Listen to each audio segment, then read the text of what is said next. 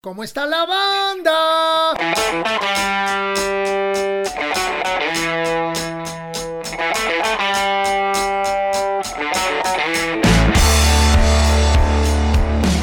Hey,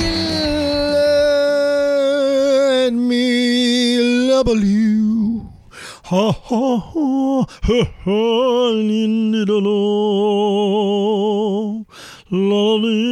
la la la la. Bienvenidos a ¿Cómo está la banda? ¿Cómo está la banda hoy? Amigos, ¿cómo están? Qué chido tenerlos por acá. ¿Cómo va todo? ¿Cómo se sienten? ¿Cómo va la vida? ¿Cómo va el rock and roll? ¿Están inspirados? ¿Están tristes? ¿Están estresados? ¿Se sienten bien? Comuníquense con nosotros y déjennos saber. Yo no me siento estresado, pero según luego algunos exámenes que hago para ver el perfil de estrés, a un chingo de madres le doy palomita, pero pues yo no me siento estresado, no sé. Quiero saludar a una banda que me hicieron mucha gracia, se llaman Paperas. Y José Arturo Hinojoso, uno de los integrantes de la banda, nos mandó todos los links de su música, los estuve escuchando y tienen un EP que se llama Sexo con Plantas, que está muy divertido. Les recomiendo que los escuchen, se llaman Paperas.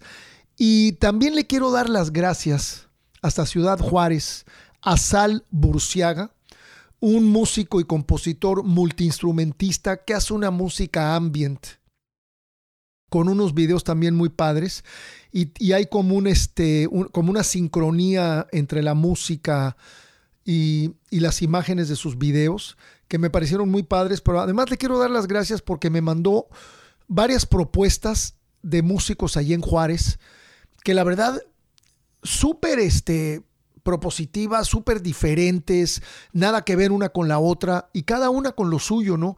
Y me mandó una banda de punk que me gustó mucho que se llama We Are Bastards, Somos Bastardos, que también me parecieron bastante chidos, y una banda de de pop que se llama General Cancardí.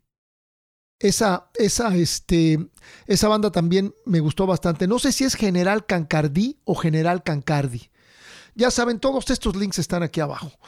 Y por último, también me compartió una banda que se llama Holocausto Norteño, que ellos tocan ponqueño, porque es una mezcla de punk con norteño. Y es como una especie de Ramón Ayala en esteroides. Me gustó mucho ese concepto. Su rola de Wicked Bones y el Abrelatas me parecieron muy chidas. Así que le quiero dar las gracias a Sal Burciaga por su música que nos compartió y por habernos también compartido la música de General Cancardi, de We Are Bastards y de Holocausto Norteño. Todos ellos de allá de Ciudad Juárez, Chihuahua, la frontera con El Paso. Por último, quiero saludar a la banda de rock instrumental progresivo Informal Universe Band, banda informal del universo. Excelentes ensambles de guitarras y muy buena ejecución de toda la banda en general. Su disco de 7 rolas que se llama Free Galactic Ride, viaje gratis a las galaxias, remezclado y remasterizado 2021, lo pueden escuchar también ahí en su plataforma favorita y también en YouTube. Les recuerdo, amigos, como siempre, todos los links de todo lo que comentamos está aquí abajo. Y quiero saludar al fan de la semana, nuestro querido Eric Calva. Si no me equivoco, andas por allá por Mexicali, creo. Carnalito, en nombre de Piro y de todo el equipo de Cómo está la banda, te deseamos que te la pases de poca madre y eres el fan de esta semana. Saludos hasta Mexicali, mi querido Eric Calva. ¡Au! Y ahora nos vamos a unas recomendaciones.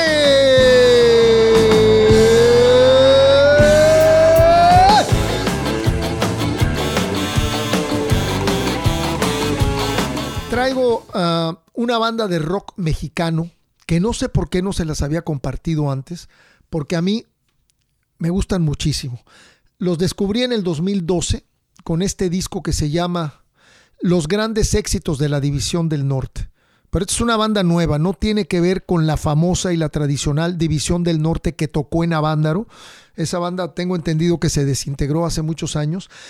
Y esta banda está formada por varios chavos de Nogales, que aunque ya 2 de ellos no están, los hermanos Salazar, que son Luis Salazar, guitarrista, líder, compositor y la voz principal de la banda, y Cristian Salazar, su hermano, en el bajo. Esta banda se formó en la ciudad de Nogales, allá en el norte de Sonora. Ellos dicen que tocan rock alterlatino. Están en una constante búsqueda siempre de fusionar el rock con otros estilos, con las raíces folclóricas de la cultura latinoamericana. Este disco, amigos, es súper variado. Tiene desde cumbia hasta vena de bolero. De pronto tienen una rola que se llama Ojo por Ojo, que podría ser como una canción prima hermana del estilo de Molotov, pero le sale, o sea, no son wannabes, le sale de a de veras, o sea, lo que hacen lo hacen muy bien y son sumamente versátiles, porque igual te tocan una balada, te tocan una canción medio hard rock y te tocan de pronto un rap rock and rollero súper pesado. A mí en lo personal me gustan mucho y creo que este es un disco que no debe de faltar en la colección de ustedes. Les recomiendo el disco completo.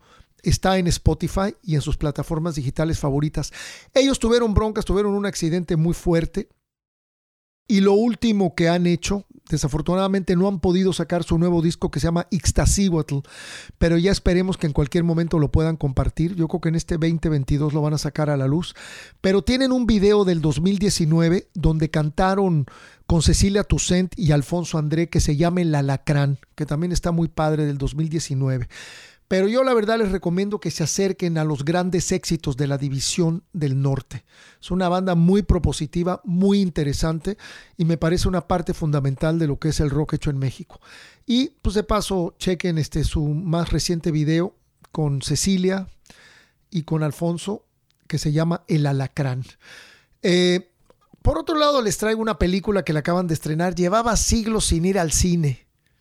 Y ahora al fin fui al cine. Creo que la última película que vi, la vi con Juan Pablo y con Claudia en diciembre del 2019 y se llamaba Richard Jewell, de las últimas películas de Clint Eastwood, del cuate de seguridad que encontró una bomba en unos eventos durante las Olimpiadas allá en Atlanta, Georgia, y pues salvó cantidad de gente, pero luego el FBI se le metió en la cabeza de que este cuate era medio raro y que a lo mejor él mismo había plantado la bomba para convertirse en un héroe, ¿no? Pero es buenísima. Sam Rockwell hace el papel del abogado de él y ¿y cómo se llama esta actriz que me encanta? Ahorita se me olvida. Ay, su mamá, mano, la mamá de Richard Jewell, Kathy Bates, que es genial actriz americana, hace el papel de su madre y se ve, y es muy desagradable porque entra en todo este mundo del FBI, lo empiezan a investigar y de verdad, pues le hacen la vida de cuadritos, pero al final sale inocente y los demanda y les baja una feria. Pero bueno, no estoy hablando de esa película, estoy hablando de que volví al cine después de tantos años y fui a ver lo que supuestamente le iban a poner una historia de Los Soprano. Y se llama The Many Saints of Newark, los muchos santos de Newark. Newark es esta ciudad en New Jersey. Y yo no sé si ustedes vieron la serie de HBO, que hoy en día se puede ver en cualquier plataforma digital, que se llama Los Soprano. A mí me pareció una joya. Tenía unos tremendos personajes, muy bien escrita por David Chase, muy bien dirigida también por David Chase, creada por David Chase. Y todos los personajes eran increíbles y se ve, son más de 7 temporadas. Bueno, son 6 temporadas, pero la última dura parte A y parte B. Y tú ves la madurez y toda la onda y muchos de ellos van muriendo o se matan entre ellos porque eran muy violentos, ¿no? Y esta es la historia antes de que la serie comenzara. El actor principal de la serie se llama James Gandolfini y murió hace unos años en la ciudad de París de un paro cardíaco fulminante.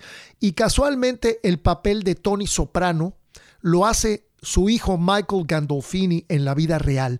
Entonces tiene muchos gestos y muchas cosas muy similares a las de su jefe, que en paz descansa, pues cuando era adolescente. Y es la historia de Dicky Moltisanti, que es el papá de Chris Moltisanti, para los que sepan más o menos qué onda con Los Soprano, que Chris era bien violento, era primo de Tony Soprano, era muy violento y en la serie pues acaban teniendo una serie de broncas que no terminan nada bien.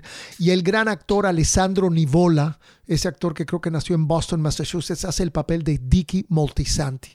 También está Vera Farmiga en el papel de la madre de Tony Soprano, que está espectacular. Y su abuelo es Ray Liotta, que eran dos hermanos gemelos, y Ray Liotta hace el papel de los dos hermanos gemelos. Tremendo actor también el Ray Liotta. La película tuvo su estreno mundial en el Tribeca Fall Preview en septiembre de 2021. La acaban de estrenar y se estrenó en cines en los Estados Unidos en octubre del 2021. Les digo, yo la acabo de ver. Seguramente ya estará por México o estará por llegar. Se la recomiendo muchísimo. Una historia sobre el crimen organizado en la ciudad de Newark, New Jersey, en el norte de los Estados Unidos. La dirige Alan Taylor, pero la escribió David Chase, el creador de Los Soprano originalmente, y Lawrence Conner. Y cabe comentar que Alan Taylor también dirigió varios capítulos de Los Soprano y también de Six Feet Under. Entonces todo está hecho así como en familia, con un equipo de creativos que ya se conocen y ya saben más o menos de qué lado más la iguana. Así que ya saben, amigos, las recomendaciones de hoy fueron la música de la banda de Nogales, Sonora, La División del Norte, con este disco que se llama Los Grandes Éxitos de la División del Norte, y la película de este 2021 dirigida por Alan Taylor, The Many Saints of Newark, Los Muchos Santos de Newark. Chéquenlas y chequen la música también. Ya saben, como siempre, la letanía de siempre, el recordatorio de siempre. Suscríbanse al canal, apoyen, corran la voz. Siempre digo que todos me dicen que está muy chido el contenido. Pues díselo a los cuates, díselo a la gente en el supermercado, en el vecindario, en la vecindad, en la calle, en el súper, en el Oxxo, donde sea. Síganme en Instagram, en Facebook y en Twitter. Ahí están todas mis redes sociales abajo, como siempre saben. Y los que nos quieran apoyar todavía más a fondo, los invito a que se suscriban al círculo de amigos de Cómo Está la Banda. Les repito, abajo están todos los links. Y ahora, amigos, nos vamos a ir con un cuate que quiero mucho. Un gran músico mexicano que lo conocí cuando estaba bien chamaco. Estuvo muchos años con las víctimas del Doctor Cerebro. Prácticamente desde los inicios, desde los primeros discos, y estuvo muchos años con ellos, luego se salió, luego regresó. Tuvimos una charla muy amena y es una persona muy sensible, muy brillante, y estoy hablando de Javier Cázares, mejor conocido en el bajo mundo como el Stone, así le decimos, el Stone. Y les voy a hacer acá una breve semblanza sobre su carrera y su vida. Javier Cázares Stone nace en 1972 en México DF, descendiente de Javier Cázares, músico de profesión y acompañante de artistas como Roberto Jordán y Ana María Rodríguez, pedagoga, directora y fundadora del Centro Escolar Morelos de Catepec. Stone tiene su primer encuentro con la música a la edad de 5 años, cuando su papá le regala el disco de Jimi Hendrix, Band of Gypsies, que para mí es mi disco favorito de Hendrix. A la edad de 15 años descubre lo que sería una de sus influencias más fuertes, Led Zeppelin, pero sobre todo Jimmy Page. Después de haber formado varios grupos amateurs y ganado varios concursos escolares, se encuentra con el amigo de su papá, mejor conocido como el Chipotle, pues el señor Flores, el papá del Abulón y del Tuco y del Ranas, e ingresa a formar parte de Víctimas del Doctor Cerebro. Javier grabó varios discos con las Víctimas del Doctor Cerebro, además de girar por cientos de ciudades. Actualmente está desarrollando, junto con su esposa Teresa Moreno y su hijo Paco Cázares, la escuela de música Hem Music, donde han tenido mucho éxito a lo largo de sus 7 años de haber sido fundada, dando a su comunidad la opción de preparar a los niños para empezar una carrera musical en instrumentos como el piano, la guitarra, el bajo, canto, batería y violín.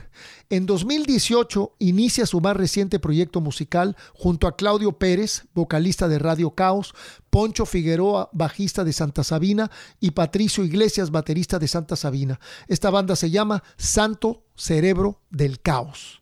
Ya salieron varios sencillos que pueden escuchar en sus plataformas favoritas de música, entre ellos Hasta que te conocí, Plandemia, Golpe de Estado Mundial, Todo puede estar mejor y Rayo de Luz. Estas 4 rolas salieron en el 2020 y las pueden escuchar en su plataforma favorita. Así que, amigos, vámonos con el Stone, ex víctima del Doctor Cerebro, en esto que se llama Entre Amigos y Vinilos. Mi querido Stone, qué chido tenerte aquí en Cómo Está la Banda, carnal. Pues nos conocemos hace un chingo de años, mano, y la verdad que tenerte aquí me da muchísimo gusto verte saludable, con tu escuela de música, con tu familia. ¿Cómo has estado, compadre?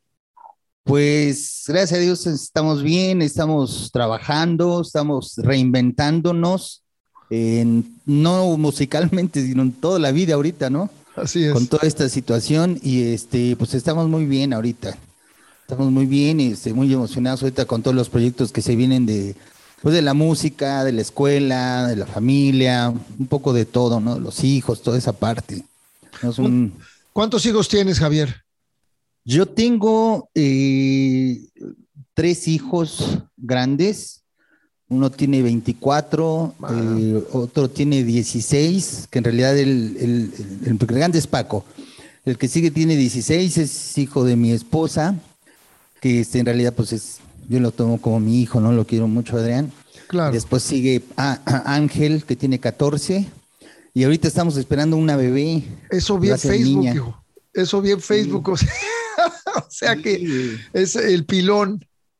sí, sí, la verdad es que estamos bien contentos, ¿no? O sea, la verdad es que pues, con mi esposa tengo 6 años estando con ella y pues queríamos una bebé. Y pues, Padrísimo, para todo, sí. padrísimo. Oye, y eres una persona muy activa, ¿no? Siempre eres emprendedor, pusiste tu escuela de música, creo que de pronto pusiste también un negocio como de crema y de quesos y no sé. ¿Qué estás haciendo ahorita además de música? ¿Cómo te estás manteniendo? Cómo es tu vida diaria? Pues bueno, realmente sí, como estábamos platicando, pues nos tuvimos que reinventar en todos los aspectos en este momento, ¿no? Y en la actualidad, ahorita, en realidad vivo pues de dar clases. De Ok, dar clases y lo poco mucho que pues vamos tocando, ¿no? Con Botas Negras, con la Orquesta Sinfónica de Tlaxiaco, pero en realidad es con las clases, ¿no? O sea, vivimos de dar clases y la verdad que es algo que pues, yo nunca lo he visto como un trabajo, sino siempre ha sido como algo, pues, algo que me gusta compartir, ¿no? Me encanta trabajar con niños, ¿no? Y se ha dado ahorita mucho pues toda esa parte como más en serio, más pro de dar las clases, de cimentarnos más como escuela, que de hecho hay muchos que piensan que apenas empecé a dar clases, pero nosotros con este proyecto tenemos 9 años, entonces ya tiene un rato, ¿cómo pero no? en realidad ahorita de dar clases, en algún momento ahorita empezando el año hasta pusimos una cremería y una cosa así muy Eh, diferente. eso te comentaba, exacto. Ajá, pero lo tuvimos que cerrar porque justamente llega el embarazo de mi esposa y pues tenía que entrar así como una fase de estar en reposo absoluto y pues tú sabes que pues una persona activa, como digo, tú también lo eres, también estamos casados con una persona activa, ¿no? Así es. Entonces, pues mi esposa era así de que no, pues tenía ya que estar en reposo absoluto, pero era así de que la crema y la cremería hay que surtirla y que esto y lo otro, entonces de plano, Claro, ¿sabes qué? Vamos a vendernos y vamos a darnos lo que ahorita más queremos, que pues es paz y tranquilidad, ¿no? Que es lo que más claro. buscamos en este Y, momento, todos, y, yo creo. y la prioridad de tener una buena salud, mi querido Stone, porque con la salud podemos seguir haciendo lo que se nos dé la gana, man, Sí, sí, sí, justo, ¿no? ¿no? Y ahorita cuando más lo valoramos. Oye, Stone, ¿tú eres músico lírico o tú estudiaste armonía? Bueno, aquí viene un poco pues, las dos partes, ¿no? O sea, porque, o sea, en mi casa, con mi familia siempre hubo mucha música, ¿no? Entonces hubo como esa forma de entender la música de una forma lírica. Por la cuestión de mi papá, de mis par de abuelos. Entonces viene esa forma de entender la música de una forma lírica, de una forma más de feeling.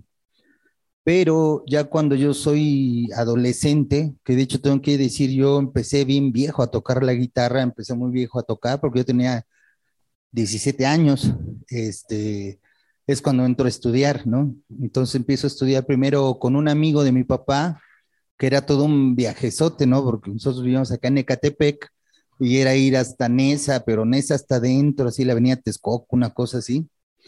Y era para estudiar piano. Era estudiar piano con un amigo de mi papá que era jazzista, tocaba con él, pero era más jazzista. Ok, De hecho, José Luis Blancas, quien también después con el tiempo sus dos hijos se vinieron a vivir, él era de Tabasco y se vinieron después a venir acá a México y son unos excelentes músicos, ¿no? Entonces ahí es cuando viene como toda esa parte vamos a decirlo como, pues sí, un poco como académica, ¿no? Después de ahí me fui a estudiar, pues la prepa, yo estaba en el CCH Vallejo, entonces, alterné, pues, esa escuela con una escuela de iniciación artística de Bellas Artes, que era el plantel 2 me parece, o el 3 que estaba ahí por Indios Verdes, pero fue muy chafa. O sea, la verdad es que fue muy desilusionante estudiar en el programa de IMBA y todo eso, porque, pues ya sabes, entrabas a estudiar guitarra y pues era aventarte el Sagreras, ¿no? Y y el Sagreras era para un semestre. Entonces, pues yo era pues, una esponja en ese tiempo, tenía 17 años, iba a cumplir 18 y pues todo lo que quería pues, era tocar la guitarra. Entonces me puse a estudiar ese libro con el profe que tenía, entre otras cosas, ¿no? Armonía, solfeo, conjunto coral, todo lo que lleva a la escuela. Pero sí me desesperó la guitarra porque terminé el libro en 3 meses, una cosa así, y el profe en lugar de darme así como más herramientas de que no, pues vas bien y pásate este libro y te doy este material, me Claro. frenó bien gacho, ¿no? Entonces me dijo, no, usted va muy rápido, vamos a tener que repasar otra vez el libro. Entonces la verdad es que me desesperé. Y en realidad yo quería terminar esa escuela un año para irme yo a la nacional, a a la profesional. Pero pues no, la verdad es que no me desesperé y no me salí. Ya después de ahí me fui de oyente a la libre, de la música, al sindicato. Ahora sí que como checando más o menos las escuelas. No, pero sí tienes un fundamento armónico bastante sólido, ¿no? Pues realmente aquí fui muy autodidacta en cierto punto, o sea, porque todos esos libros y como que la ideología que se tenía de estudiar, yo la seguía haciendo de una forma autónoma, pero el madrazo realmente de estudio, pues fue cuando me fui yo con Héctor Castañón.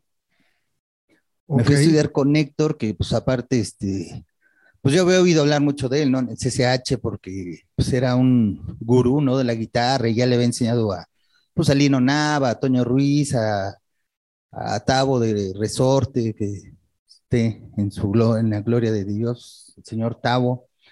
Y entre otros, ¿no? Estaba Merlín de Querigma, por ejemplo, ¿no? De puros super guitarristas. Entonces me fui a estudiar con él, pero pues estaba bien cañón porque cobraba bien caro.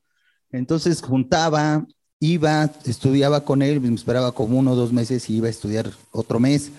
Entonces todo lo que yo tenía de material, pues la verdad es que pues sí me quemé las pestañas, ¿no? O sea, yo sí agarraba la guitarra hasta 10 horas, 8, 10 horas diarias a pues, estudiar y estudiar toda la otra cuestión de armonía, todo lo que conlleva la música, ¿no? O sea, dividirlo, o sea, teoría, ejercicios, armonía, el conjunto coral, eso siempre lo seguí trabajando. Entonces ahí es donde viene pues toda esa parte como teórica, ¿no? Y- Y lo más chistoso es que igual también estudié en Los Ángeles, también estuve tomando un curso allá de guitarra, pero fue con unos cuates. ¿Y qué te crees que la clase más fregona que yo he tenido de guitarra la tomé en Chicago? Y fue muy chistoso porque fue con un homeless. Órale. Lleg- Llegamos al centro de Chicago, al downtown, y pues nos dijeron, no, no, pues tenían 2 horas, ¿no? Y pues todos corrieron a las tiendas de ropa o ver otras cosas más raras.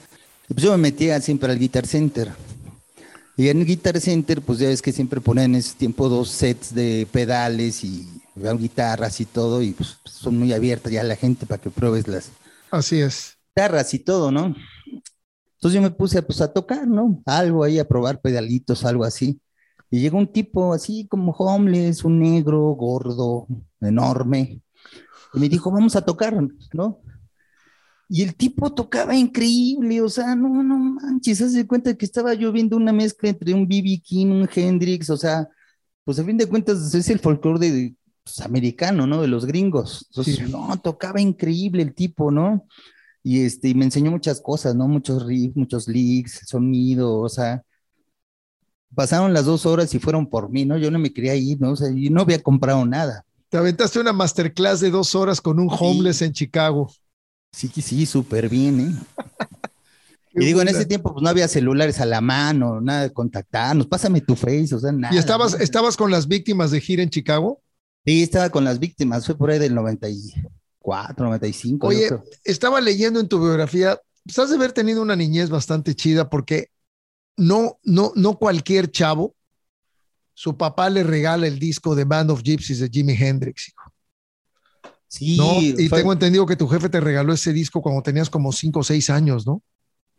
sí, mira, lo que pasa es que, bueno, mi papá pues siempre fue músico, un músico, ¿cómo te diré? Hasta cierto punto logrado y como frustrado, ¿no? Porque pues mi papá vivía ahí en Atizapán, enfrente de Televisa San Ángel, y por esa cuestión de que le tocara vivir allá, pues conocía a muchos músicos bien buenos, ¿no? O sea, y de repente mi papá, pues digo, platicaba de muchas cosas de, pues del Avándaro, por ejemplo, ¿no? ¿Y No, Avándaro. qué tocaba tu papá? Mi papá empezó a ser primero guitarrista, y de hecho toca bien chido la guitarra, y después se cambió a la batería, y después pues tocó mucho tiempo con Roberto Jordán, por ejemplo, ¿no? Ok. Pero en ese tiempo mi papá, pues se juntó con mucho músico muy bueno que ya después con el tiempo entendí quién eran y los conocí por terceras personas, que era uno que decían el monstruo, el monstrín, el bingo, bueno, entre ellos estaba Carlos Carvajal, estaba el don Javier de la Cueva Que y muchos, lo tuvimos hace poco por acá, a Javier. y vi su foto, se ve Y, increíble el señor. y para los que no sepan aquí en cómo está la banda, Carlos Carvajal es uno de los grandes lauderos mexicanos que a la mayoría de los que tocamos la guitarra nos ha dado mantenimiento a nuestros instrumentos, ¿verdad, mi Stone? No, aparte es su gurú y es toda una experiencia ir a que te arregle la guitarra y te platica cosas, Sí, y te canta sus así canciones, es. la de la aguilita, y no, tiene Así un es. humor muy Sí, especial, ¿no? yo a veces llegaba a las 10 de la mañana, me iba a las 4 o 5 de la tarde con tal de que me la arreglara ese día, porque si no sabía que se iba a quedar con ella 3 meses, hijo. Exacto. O a veces estabas todo el día ahí, ni siquiera te la arreglaba, pero te ibas bien feliz, ¿no? También el puro cotorreo. Gran persona, gran ser humano. Y tengo entendido que trabajó muchos años para la Fender. Sí, de hecho, él conoció y trabajó directamente con Leo Fender mucho Sí. tiempo, en los setentas. Pero Sí. bueno, síganos platicando de tu jefe, carnal. Sí, Disculpa. pues se de cuenta que mi papá, pues todo, por toda esa orientación de, pues, de músicos, de música que traían fresca, pues de Estados Unidos, de Nueva York, de todo eso, pues él tenía como que los acceso a los discos que llegaban frescos, ¿no? Y uno de esos, pues fue el de Jimi Hendrix, el de la banda de Gitanos, con Billy Cox y Buddy Miles, Uf. que después supe, bueno, ya leyendo con el tiempo, pues que fue un disco que realmente ellos lo hicieron para salir de un contrato de unos discos que debía Hendrix y fue una noche de un fin de año, ¿no? Fue un fin de año en vivo en el Fillmore East de Nueva York. Sí, no, no, Efectivamente. No, increíble. ese disco yo creo que si tuviera que escoger un disco de Hendrix, escogería ese. Ese disco cuando yo lo escuché por primera vez como a los 14 años, 13 años, me voló la cabeza. Es un disco Sí. que admiro y respeto muchísimo. Yo tenía 4 años cuando mi papá me dijo, este es tu disco, y aparte porque mi papá lo ponía, ¿no? O sea, Pero qué y buena entre onda, muchas mano. cosas que oía, ¿no? O sea, mi papá realmente fue mucho de la música negra, ¿no? A mi papá le gustaba muchísimo, poníamos todo el tiempo a James Brown, Wilson Pickett, y Hendrix, ¿no? O sea, Grand Funk, por ejemplo, pero Hendrix Claro. era de su máster, ¿no? Y decía, Hendrix es Hendrix. Y me lo regaló, ¿no? Entonces yo así como, puta, ¿qué hago con esto si no lo entiendo, ¿no? En ese tiempo me gustaba, ¿no? Y pues decía que era Jimi Hendrix, porque me habían dicho que era muy grande, pero pues ya con el tiempo, pues sí supe la joya que me había dado, ¿no? Qué bárbaro, mano. No, hombre, qué buena onda. Qué gran momento en tu niñez, ¿no? Que tu jefe te haya regalado eso. Y me imagino que pues debes de haber crecido en una atmósfera musical padrísima con tu jefe y todo eso, ¿no? Sí, aparte muy rica, porque por ejemplo, en la parte de la familia de mi papá, pues eran muy fiesteros y fiesteros, bailadores, pero escuchaban música muy buena, ¿no? O sea, por ejemplo, mis tíos, mi abuela, escuchaban mucho a, no sé, Pérez Prado, pero muchos lo que era la música cubana, de la Matancera La matancera. y Benny Moreno. Y incluso hay comentarios y cosas que cuando venía Benny Moré acá, o sea, shows, le hablaban a mis tíos, o sea, ya tenían una amistad con él muy buena, entonces era música así pues muy interesante, ¿no? Qué Y suave esto. aparte, del lado de mi abuelo, Pues mi abuelo fue un campesino de Guanajuato, que emigró acá a la Ciudad de México, pero él le tocó pues, tocar todo lo que era toda la música ranchera, ¿no? Ranchera, con tercerolas y todo eso. Entonces mi abuelo era de poner Carlos y José y cosas así, ¿no?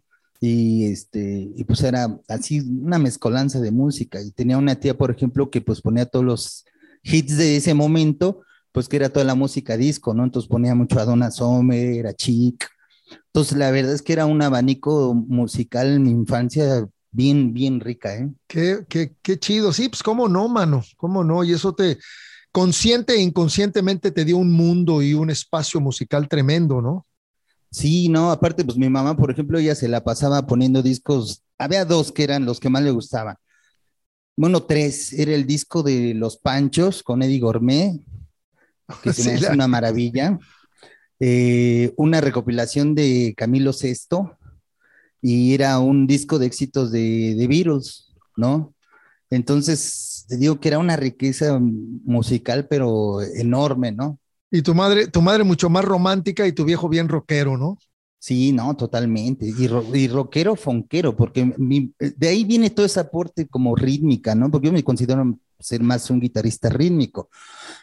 Me enseñó mi papá como que esa forma de sentir el feeling de la música y de valorar el ritmo de la música, ¿no? Totalmente. Bueno, sí, es que es todo, ¿no? O sea, el ritmo, porque siempre la armonía y todo es tan importante para la construcción del círculo, para que la melodía se exprese, pero también ese ritmo, ayer hablaba yo de lo importante que es esa base de baterista con bajista, ¿no? Que es la columna vertebral de una banda, porque me llamaron precisamente de un periódico para preguntarme qué pensaba yo del fallecimiento de Charlie Watts y Uy, pues era un baterista eh, eh, tan interesante porque aparentaba ser sencillo, pero tenía una manera de acompañar muy interesante, porque a veces, no sé si te acuerdas que de pronto metía como un silencio en el cuarto tiempo del contratiempo, del hi-hat, y tenía ese tipo de detalles, además de que le gustaba mucho el jazz.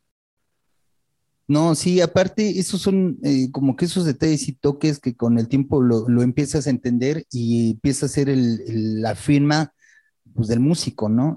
O sea, Sí. el cuarto tiempo sin hi-hats y aparte cómo tenían su instrumento, o sea, el tipo tenía un instrumento de los 60, ¿no? O sea, Básico, tocó con su batería casi igualita que en los años 60. Creo que le debe de haber agregado un tom, sí, pero una bataca bien elemental. Y mira, el baterista de los Rolling Stones, ¿no? sí, ¿no? Y aparte, pues Es la que parte sí, un relojito, totalmente, un exacto, ¿no? metrónomo humano. El groove que tenía, Y el baterista impresionante. de toda la historia, man. Ahora dicen que viene Steve Jordan, el amigo de Keith Richards, a suplirlo. Vamos a ver. Pues tiene que ser algo que digo, ya va a ser más melancólico que Sí, otra cosa, ¿no? sí, pues es difícil. Yo creo que por lo pronto Sí, habrá que guardar luto unos meses por la muerte de Charlie Watts, ¿no? Porque se lo sí, merecería, sí. totalmente. Stone, tocaste con varias bandas amateurs. Platícanos un poquito de tu comienzo y platícanos de cómo caes con la familia Flores, que yo sé que aunque ya no tocas con ellos, siguen siendo familia y los quieres mucho y son como tu familia. Sé que tienes un gran cariño por el Abulón, por el Chipo, por el Ranas, por el Tuco, por todos ellos, pero quisiera que nos platicaras toda esa etapa de tu vida, de esas bandas amateurs, medio de covers con las que tocaste y sobre todo que nos platiques de los inicios de las víctimas, cómo te sentiste cuando entraste con ellos y cómo se dio todo ese proyecto. Pues mira, aquí yo tengo dos hermanos que nos seguimos así en edad, nos llevamos un año y ya tengo otra hermana que ella llegó 13 años después, ¿no? Entonces, de alguna forma con mis hermanos, pues siempre fuimos compañeros de juegos, de todo, ¿no? Cómplices, compañeros, digo, travesuras y todo, y la verdad es que la música pues siempre la tuvimos ahí, aunque mi papá nunca quiso que sus hijos fuéramos músicos, ¿no? O sea, nos decía, no, no, no, ustedes estudien otra cosa, dedíquense a otra cosa, esta madre está muy cabrona, o sea, pues, cualquier cosa menos música, ¿no? Y la verdad es que sí, hasta cierto punto nos alejó, ¿no? Hasta ya que pues, crecimos y en la adolescencia, pues lo buscamos.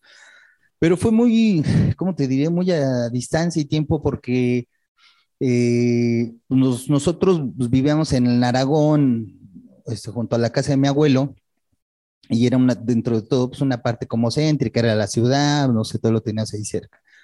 Pero nosotros emigramos acá a Ecatepec, que en ese tiempo Ecatepec era un proyecto que quería hacer como ciudad satélite. De hecho, quien era la dueña de todos estos predios y todo eso era esta Lola Beltrán.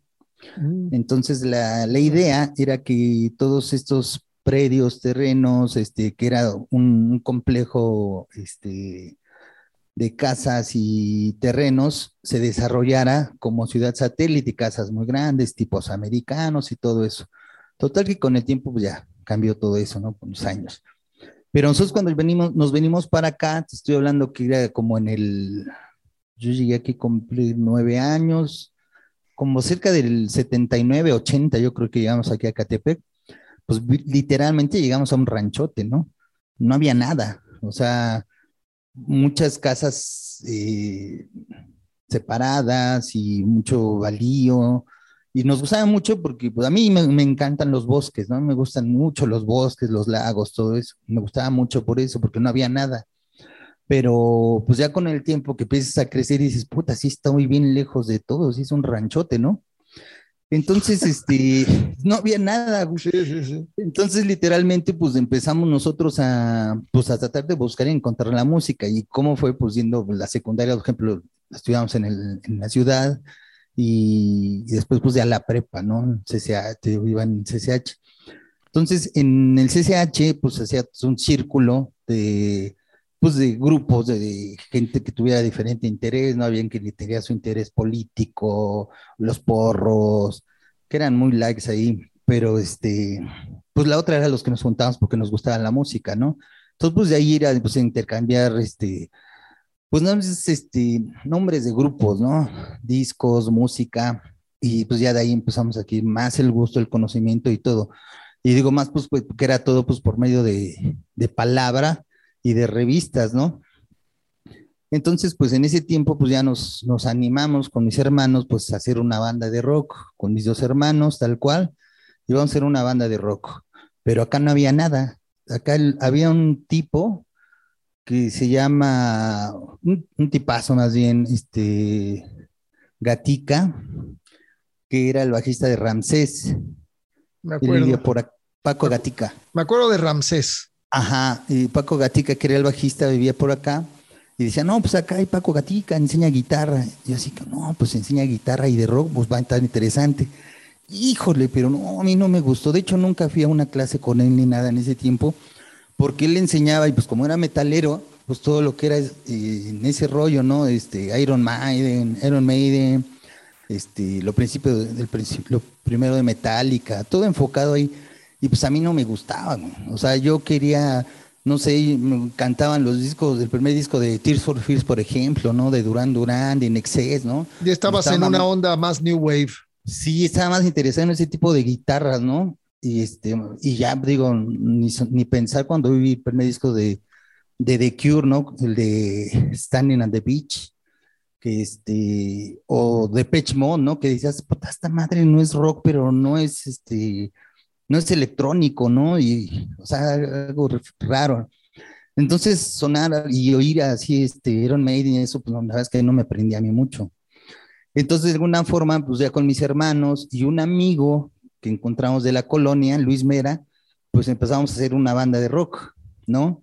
Una banda de rock pudiendo tocar lo que nosotros pudiéramos tocar, ¿no? De hecho, la primera canción que empezamos a tocar fue el rock de la cárcel, y Por, nos tardamos como 3 meses para que nos saliera, güey. por algo se empieza, mi carnal. Así No, es. sí, y ya de ahí pues empezar a oír canciones de los Caifanes y intentar sacarlas.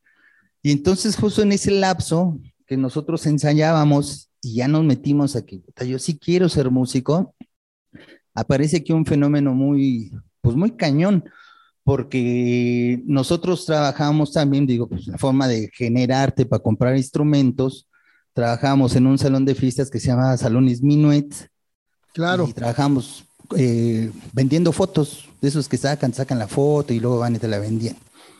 Y entonces de repente en los salones que estaban acá en Coacalco, resultó que iban a hacer unos shows Y ya, pues el primer show que se hizo fue de Kenny Los Eléctricos.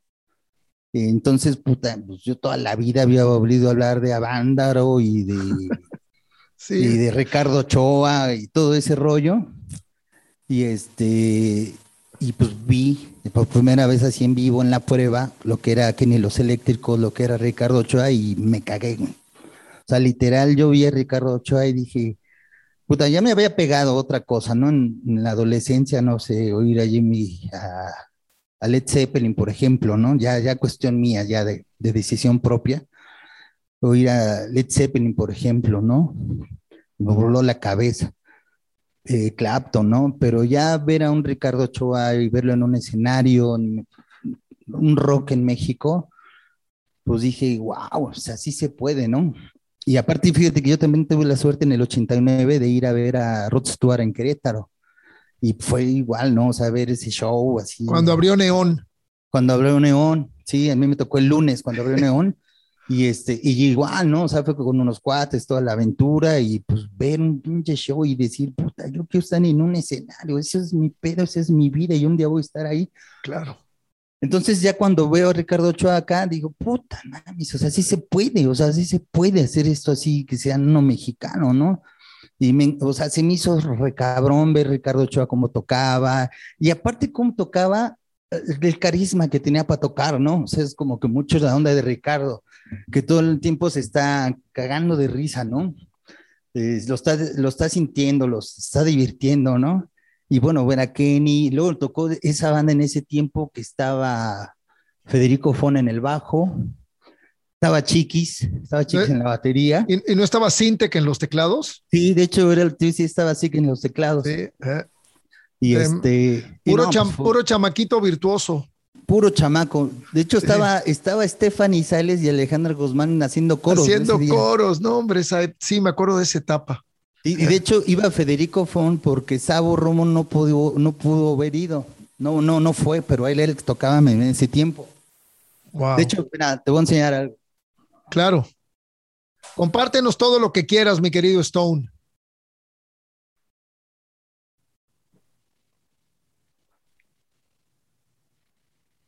Mire, ve esta foto, güey, sí. Claro, Con hijo, mi héroe, pues no, hombre, Manuel Ricardo Ochoa. el Ricardo Ochoa, Y tú eras un chavalá, yo era un chavitito, mano. Es niño. un chavitito, sí, cómo no. Ahí todavía ni era mayor de edad, güey, no sé qué Hijo, mano. chingados hacía ahí.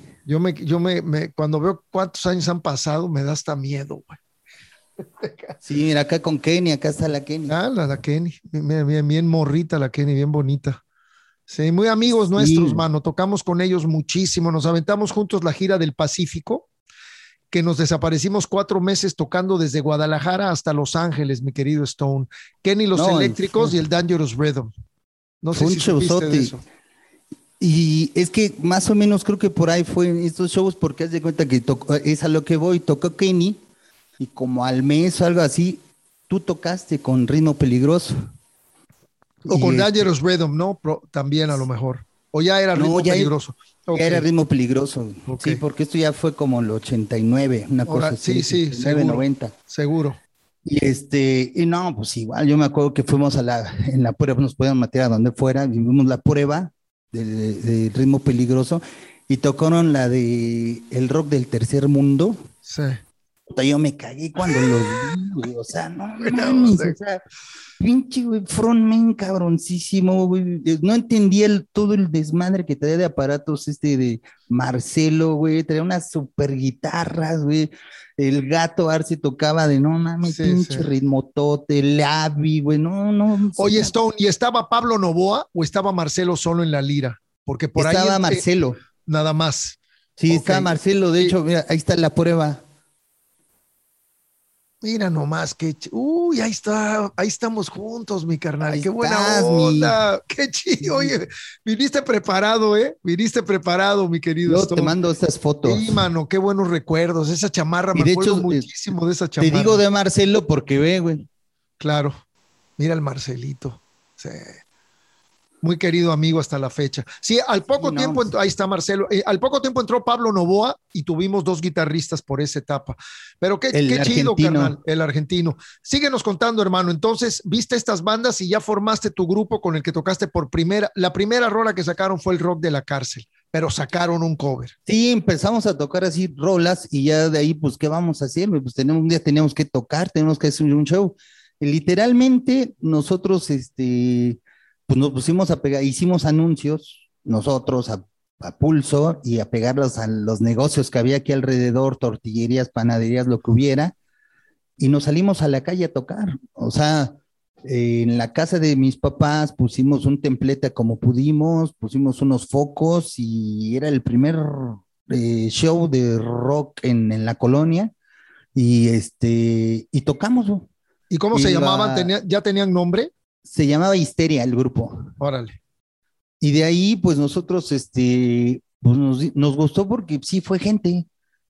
O sea, fue gente, fueron como 80 personas. Pero fueron, hijo. Pues sí, fueron como 80 personas y pues de ahí se empezó a dar como un rollo pues de amigos, ¿no? Así de que, güey, hay unos güeyes que tocan y tocan rollo de rolas de Fobia y de Caifanes y nosotros pues ya de repente se empezó a dar de que, pues nos fue bien en esta, pues vamos a hacer otra. Y ya de ahí no faltó el de que, oye, ¿por qué no tocan en mi fiesta? O, oye, una prima va a tener una fiesta. Entonces ya se empezó a Claro. hacer un rollo y a la vez empezaron a hacer otros grupos, ¿no?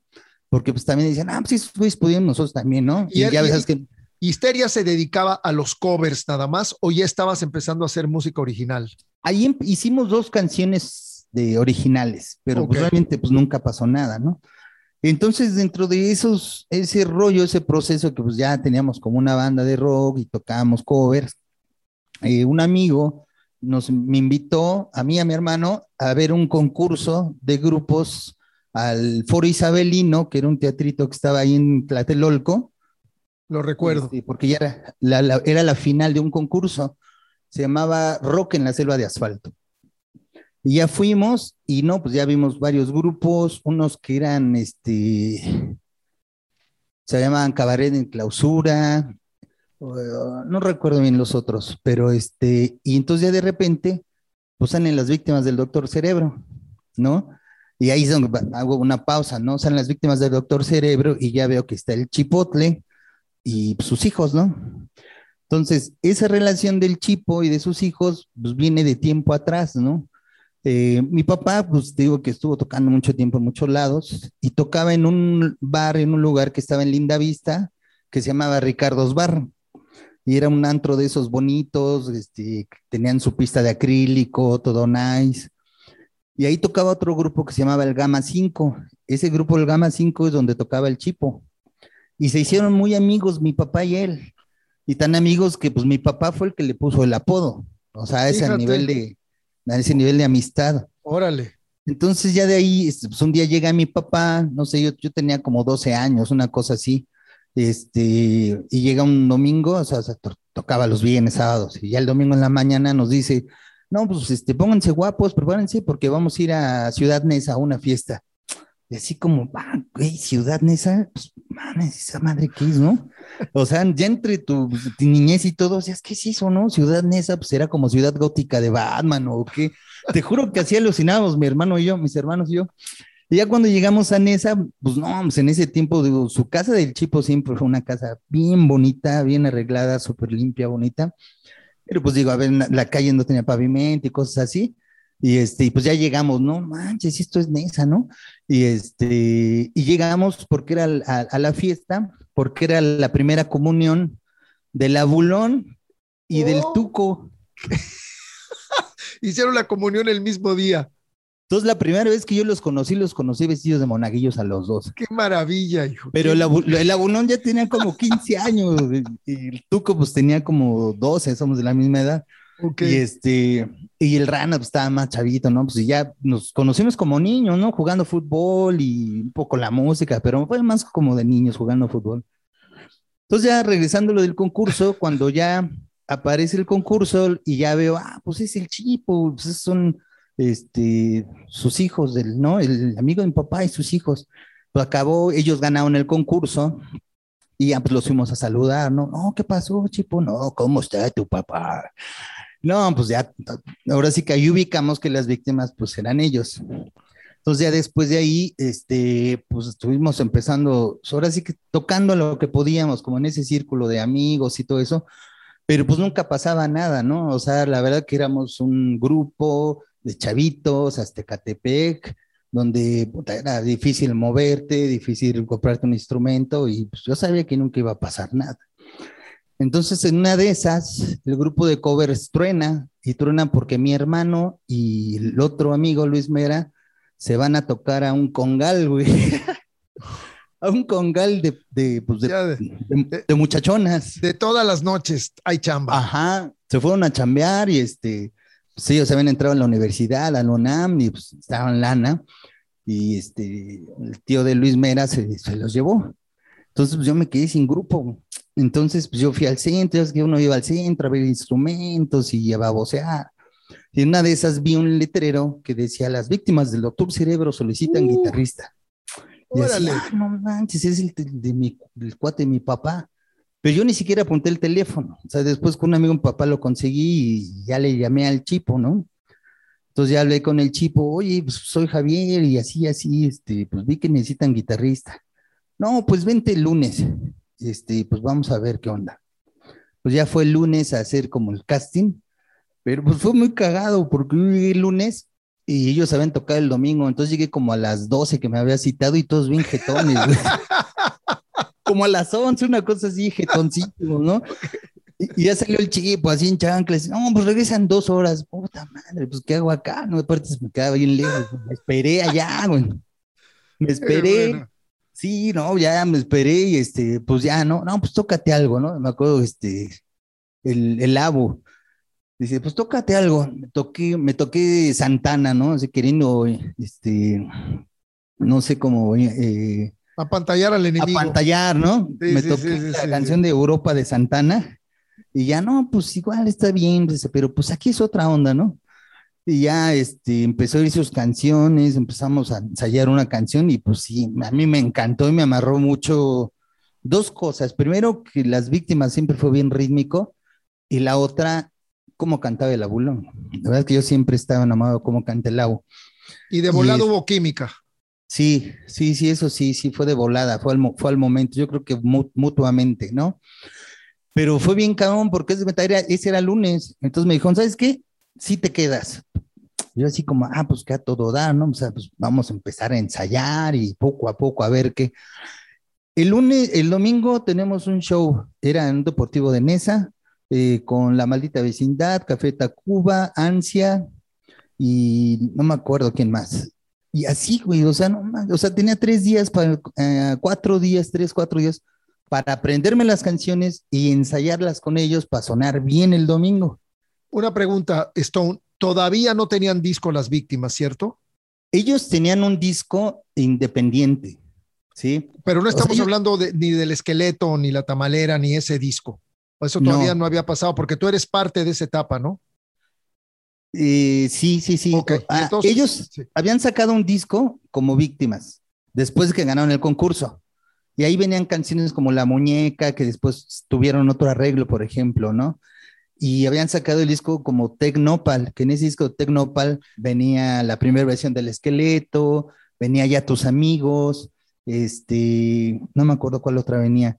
Por eso te digo, sí, o sea, fue parte de cuando se rearreglaron las canciones y se grabaron, Ok. como que ya bien, ¿no? Y Pero entonces ellos ya tenían ese trabajo. tenías 3 días para ensayar. Sí, no, tenía 3 días, güey. O sea, yo me acuerdo que me vine y mi papá así, no, ¿qué chingados vas a hacer? No, manches, vas a ir a Nesa bien lejos y no quiero saber nada. O sea, yo me acuerdo que yo me clavé en lo que quería, justo con eso dejé la universidad, porque era o dedicarme a tocar con ellos o la ¿Eh? universidad, porque las dos cosas no las podía hacer. Sí, pues sí. Es la Entonces, historia de varios.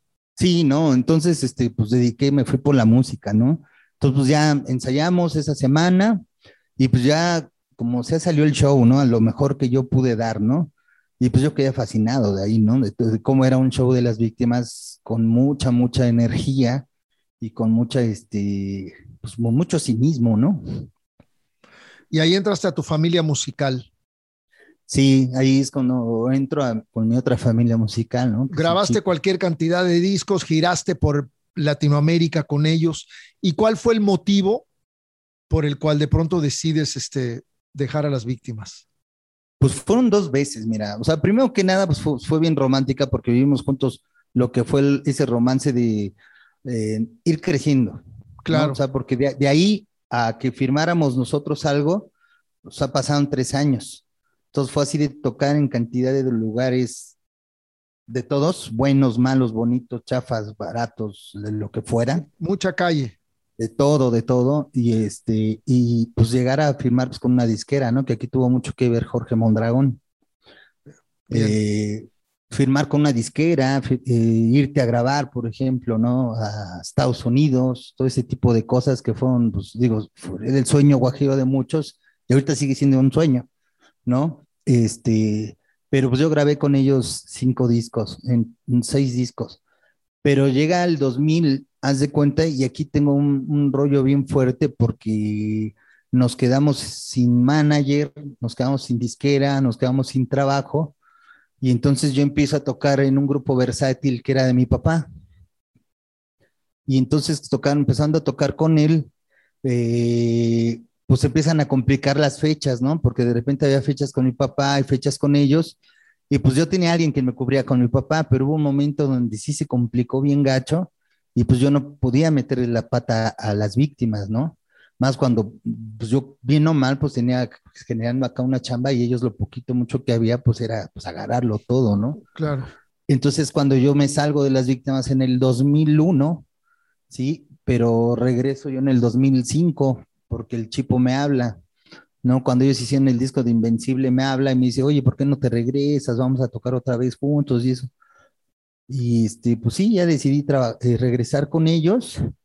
Y aquí fue otra parte, así como otros años muy padres, porque cuando yo regresé a tocar con ellos, o, normalmente cuando, no sé, lo que yo he visto, es que si se regresa un grupo a tocar, pues hay una plática previa y hay un rollo a ver qué vamos a hacer y todo, ¿no? Y ya después viene un ensayo. Y aquí fue al revés, porque yo llegué a la casa de ellos y lo primero que hizo el Labo que estaba ahí es que me agarró y nos metimos al cuarto de ensayo y ya hicimos lo que fue la canción de Cadáver del Amor. Ah, Él de tenía la un. estructura, ajá, él tenía la estructura, la melodía y pues yo tenía un riff y ya se armó como siempre se armaron las canciones de las víctimas, ¿no? Siempre como un laboratorio musical donde lo que tú tenías pues lo dabas, ¿no? Y ya Qué se chido, quedaba lo que mejor pensábamos que era para las canciones. qué bien.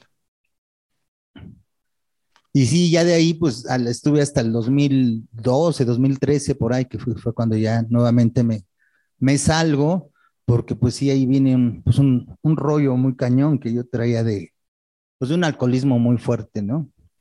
Y es cuando yo pues decido salirme, ¿no? Que fue un año muy difícil para mí en el aspecto de que pues un año antes había fallecido mi mamá y estábamos en las víctimas en una gira que era el Corona Fest que duró pues 2 años y estaba con otra banda que era Botas Negras, que es una super banda para mí, que unos musicazos, ¿no? O sea, es Mauricio Clavería en la batería, David Chirino en el bajo y Claudio Pérez en la voz.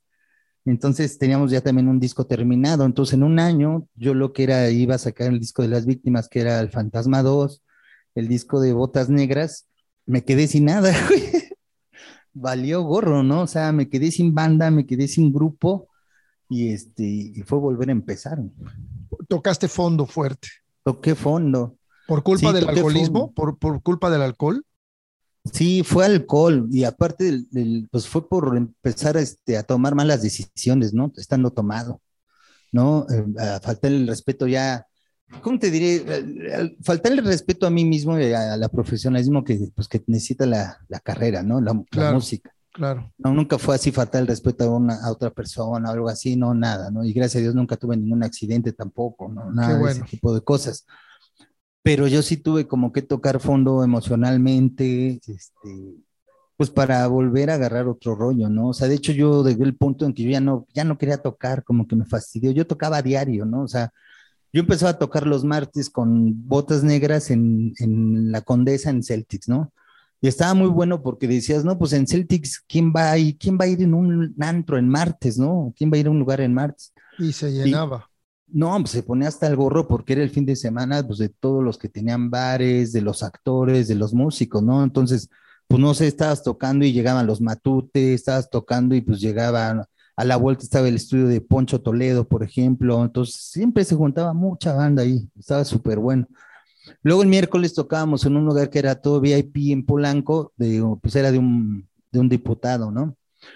Y jueves era como relax y el viernes me iba a tocar a un lugar así todo conceptual ochentero y los sábados siempre pues era una fecha del Corona Fest. Entonces, pues, ¿cuándo se iba a acabar el alcohol? Claro. No, ¿No? estabas sin parar, hijo. Sin Sí, y parar. así duré 2 años, ¿no?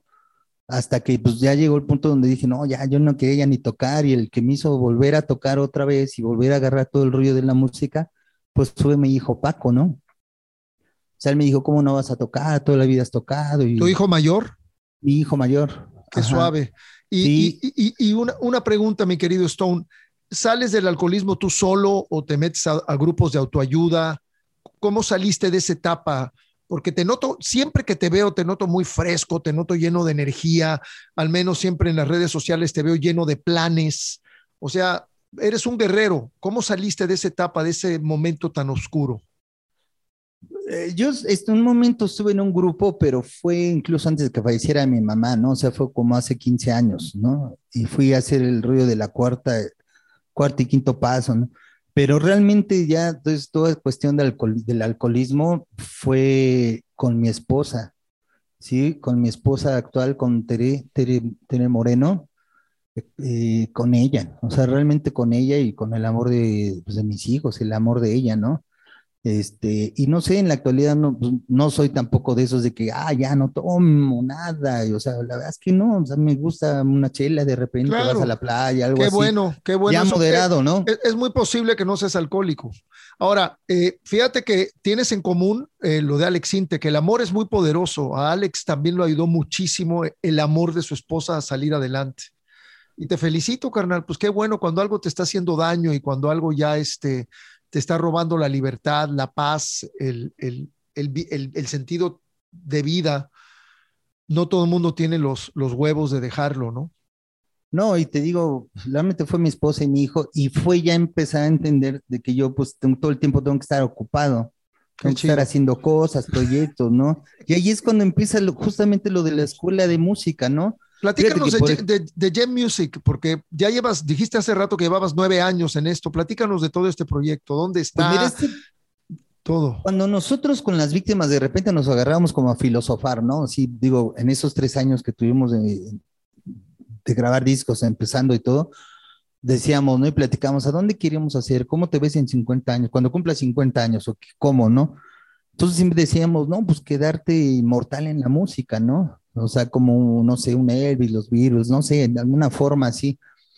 Y una vez yo, viajando de Nueva York para acá, para México, pues venía así choreando y alucinando yo oyendo música.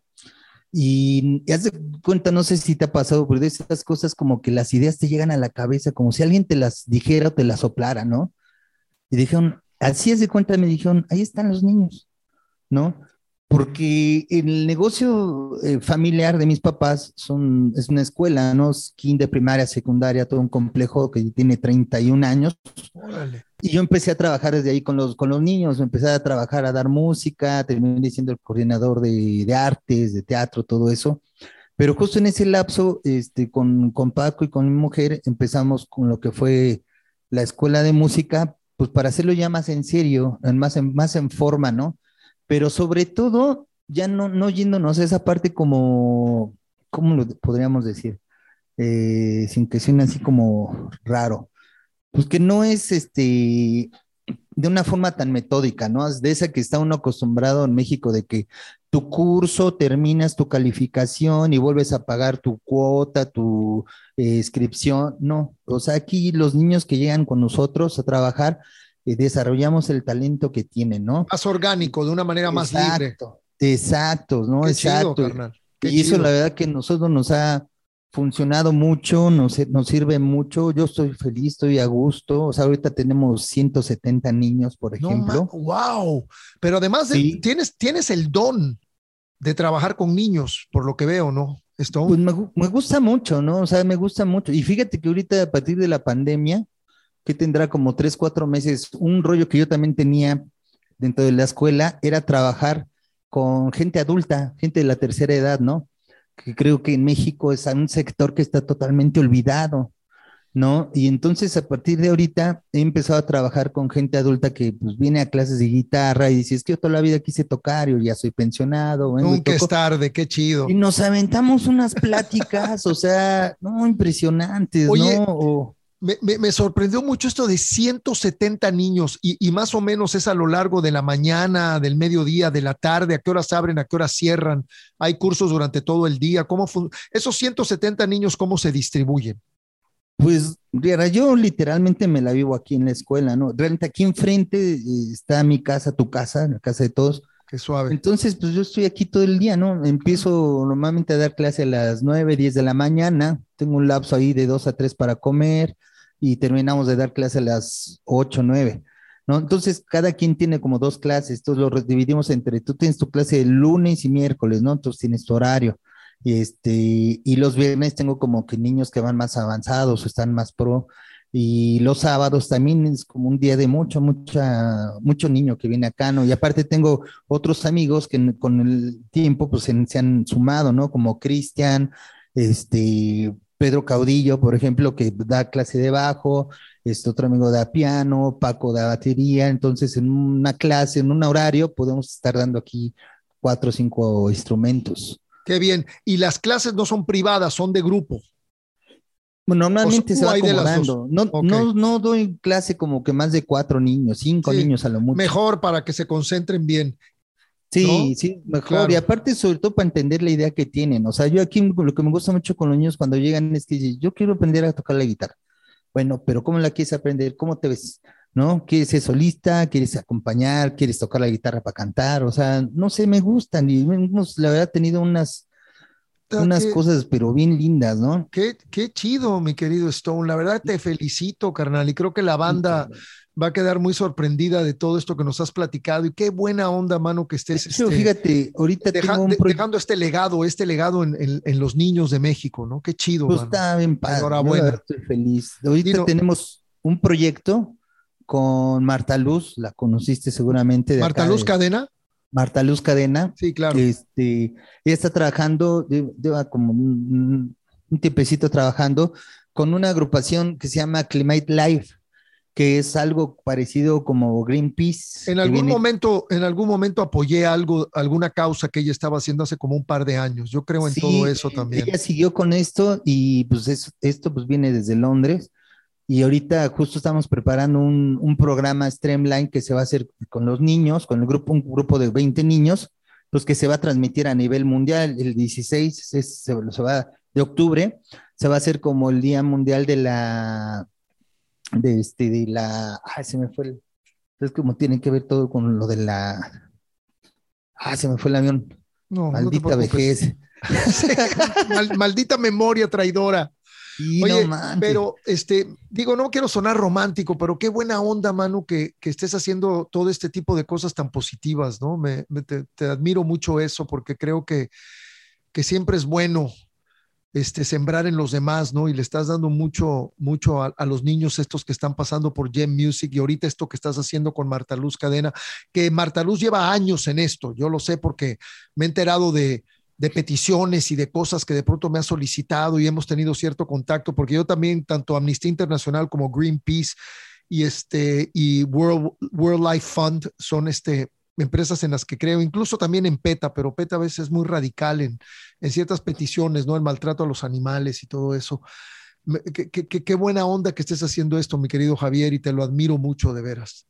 No, muy amable, muchas gracias. Yo la verdad que estoy feliz, ¿no? Ya estoy feliz porque la verdad es que los niños, y a lo mejor eso es, por ejemplo, lo que ves, que siempre te trae energía, o sea, siempre trae energía, traen una pregunta nueva y te hacen preguntarte eso mismo, ¿no? O sea, de repente nosotros estamos aquí y no se puede decir un niño, oye, maestro, ¿qué significa en esta partitura este símbolo? Ah, chinga, pues ni yo sabía, pero ahorita lo buscamos, para eso está internet, ¿no? Cosa que antes no. O cualquier palabra, ¿no? Entonces te hace volver a hacer eso, ¿no? Oye, pues yo no sabía esto, ¿no? Y todo el mundo siempre estar ahí reinventando, Sí, organizando. totalmente de acuerdo. Enhorabuena, mi querido Stone. No, Oye, muchas gracias. yo no quiero terminar esta entrevista sin preguntarte.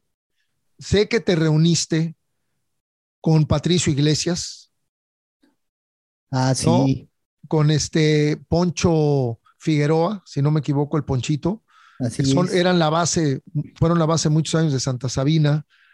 Eh, También Claudio de Botas Negras, que se ve que es un buen amigo tuyo, y tú en la guitarra y crearon Santo Cerebro del Caos. Para empezar, me encantó el nombre. Sí. ¿Han grabado algo? ¿Ese proyecto está en stand-by? ¿Qué pasó con ese proyecto, hijo?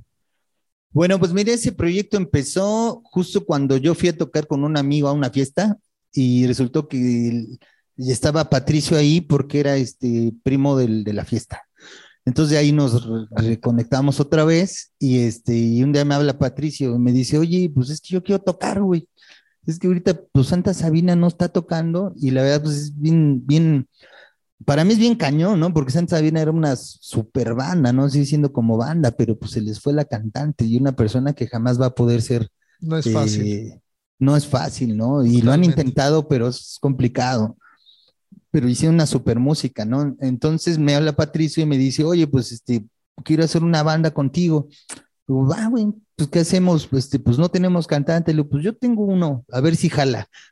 Ya le hablamos a Claudio y no, pues quedó maravillado, ¿no? Y la verdad es que, pues para mí, no manches, o sea, Patricio y Poncho de Santa Sabina, que son considerados la mejor base rítmica del rock mexicano, fue así de wow, ¿no? Y pues ponerme a estudiar otra vez más, ¿no? O sea, yo todos los días tengo que ponerme, aparte de dar clases, ponerme a estudiar y refrescarme, ¿no? En la guitarra, estar activo, ¿no? Y fue empezar a componer, y eso fue lo padre, ¿no? Porque primero empezamos a hacer como, pues, rolas de las de nosotros, de cada banda, y aquí lo complicado, pues digo, pues era lo de Santa Sabina, ¿no? Cómo colocar las voces. Y la verdad que aquí Claudio fue muy inteligente, cómo acomodó las voces, cómo quedó.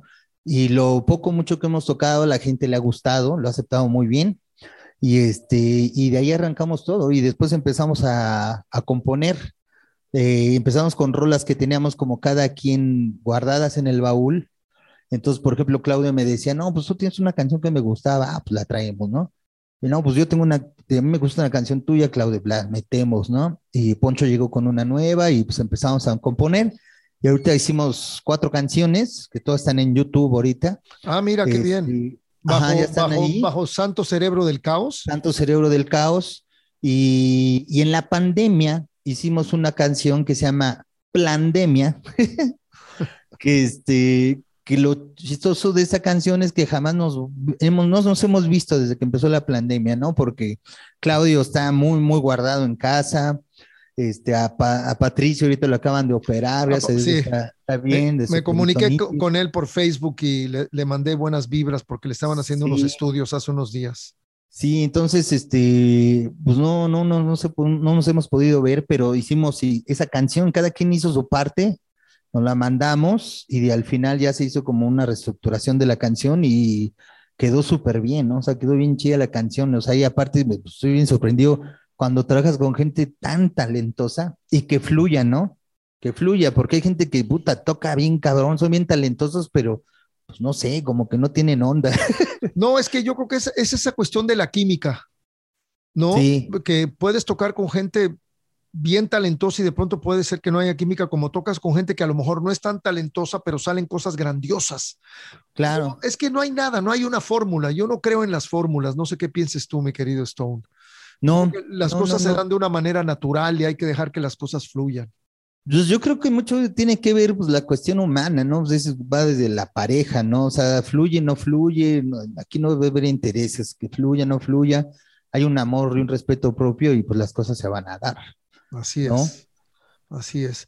Oye, mano, pues qué gusto me ha dado tenerte aquí en cómo está la banda. Como sabes, No, al te contrario, pedí. gracias. No, hombre, es un placer tenerte, mi carnal. Te conozco hace muchos años. Yo te conocí ahí en las tocadas, cuando estaba yo de solista, te conocí ahí en las tocadas que hacían en los pasillos del Estadio Azteca.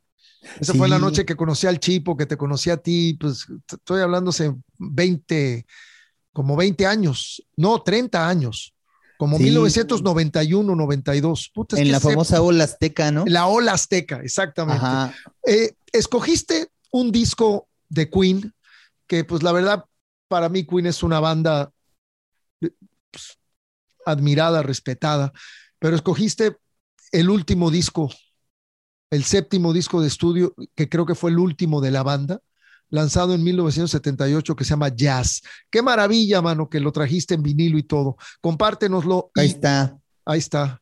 Mira qué chido. Y eso supuestamente está basado en una idea o en un logotipo que vio Roger Taylor en el muro de Berlín.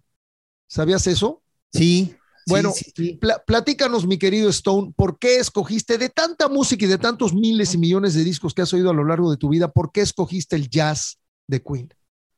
Pues bueno, a mí me gusta mucho este disco y ese ha sido siempre uno así como de mis básicos, porque envuelve una serie de estilos bien diferentes, ¿no? Yo creo que eso en mi música, todo lo que he hecho, tantos grupos que he tocado, no sé, rock, jazz, funk, ska, todo eso se ha visto, ¿no? Ahí. Entonces a mí, primero cuando lo trajo mi papá, ¿no? Y le iba llegando de Estados Unidos, lo trajo y vean este disco, ¿no? Y lo más cañón es que, pues yo me acuerdo que el primer morbo fue de que tenía un póster que jamás no nos dejaron verlo, que después ese póster ya de grande lo vi, pues venía un póster que era el promo de la de Fat Bottom Girls, y eran puras, y venía fusionada con carrera de bicicletas, Bicycle Race, Sí. y eran puras mujeres desnudas en bicicletas, pues eso no nos dejaban verlo. ¿Y venía con el disco? Sí, venía aquí, venía un póster. ¿Pero qué hizo tu jefe? ¿Te lo escondió o qué? No, no sé dónde habrá quedado, pero sí, sí, no. Y eso porque después compré este disco con los años, no lo encontré ahorita, pero el CD y ahí pues viene el póster, Claro, ¿no? claro. Y y luego pues más cuando abre el disco con Mustafa, ¿no? A mí siempre me gustó mucho la música y hasta la fecha me gusta mucho la música hindú y árabe y cómo fusionaba esa parte, ¿no? Árabe, los tonos que hace Freddie Mercury, las guitarras, no manches, o sea, yo había oído a un Hendrix, ya había oído a un James Brown, pero ¿cómo pudo un tipo tocar la guitarra de esa forma, ¿no? Tan rápido, tan preciso, con un sonido tan limpio, y cómo podía pasarlo por una parte melódica, por ejemplo, hay una canción que es la de Jealousy, que puta, es increíble, ¿no? Cómo da un viaje, ¿no? O sea, de que viene Mustafa, luego Fat Bottom Girls, que es un hard rock duro, cuando pasa Jealousy, cómo lo pasa y lo suaviza, ¿no? Es Basic Rise también, ¿no? Cómo juegan hasta con la campana de las bicicletas, ¿no? Y eso todo orquestal, ¿no? Y cómo juega con el izquierdo, derecho de la mezcla. O sea, era una locura oír este disco. A mí me dejaba así, pero sumamente de perplejo, ¿no? Y luego ya cuando pasas al otro lado, que era Did on Time, no manches, o sea, ¿cómo podía hacer ese solo, no? O sea, estaba cabrón. Y luego ya cuando vas con el disco así, que dices, ya va a acabar, te ponen la de Don't Stop Me Now, o sea, podía tocar rock también con piano, ¿no? O sea, no, a mí me encantó ese disco y hasta la fecha, o sea, yo lo oigo y me sigue emocionando, ¿no? Un disco sumamente ecléctico, ¿no, Stone? Sí, ¿no? Y aparte, pues las baterías suenan enormes, riquísimas, ¿no? O sea, un sonidote, ¿no? Y aparte, pues te digo que todo el arte era increíble, ¿no? Me encantaba mucho toda esta cuestión de los espirales y la Sí. parte que era, pues que si digo, siempre lo hemos platicado, ¿no? O sea, los partes de en medio, que venía como Sí, álbum doble. eso, están como en una sala de ensayo, ¿no? Enseñan un Sí, es peje una sala de bueno. ensayo y está con mil Buenísimo. guitarras y las baterías. O sea, eso era así como no Eh, sé, como un sueño, hijo. una juego de una caja de muñecos ahí, güey. O sea, estar en un lugar así, ¿no? Y yo creo que cuando todos llegamos a estar en un lugar así, fue el sueño hecho realidad, ¿no? Así es.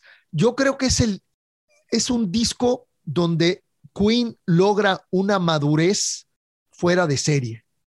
Sí. Y lo acabas de describir, la manera como describiste cada canción, te lo de entender. Y fíjate que me voy a sentar a escucharlo completito, mano.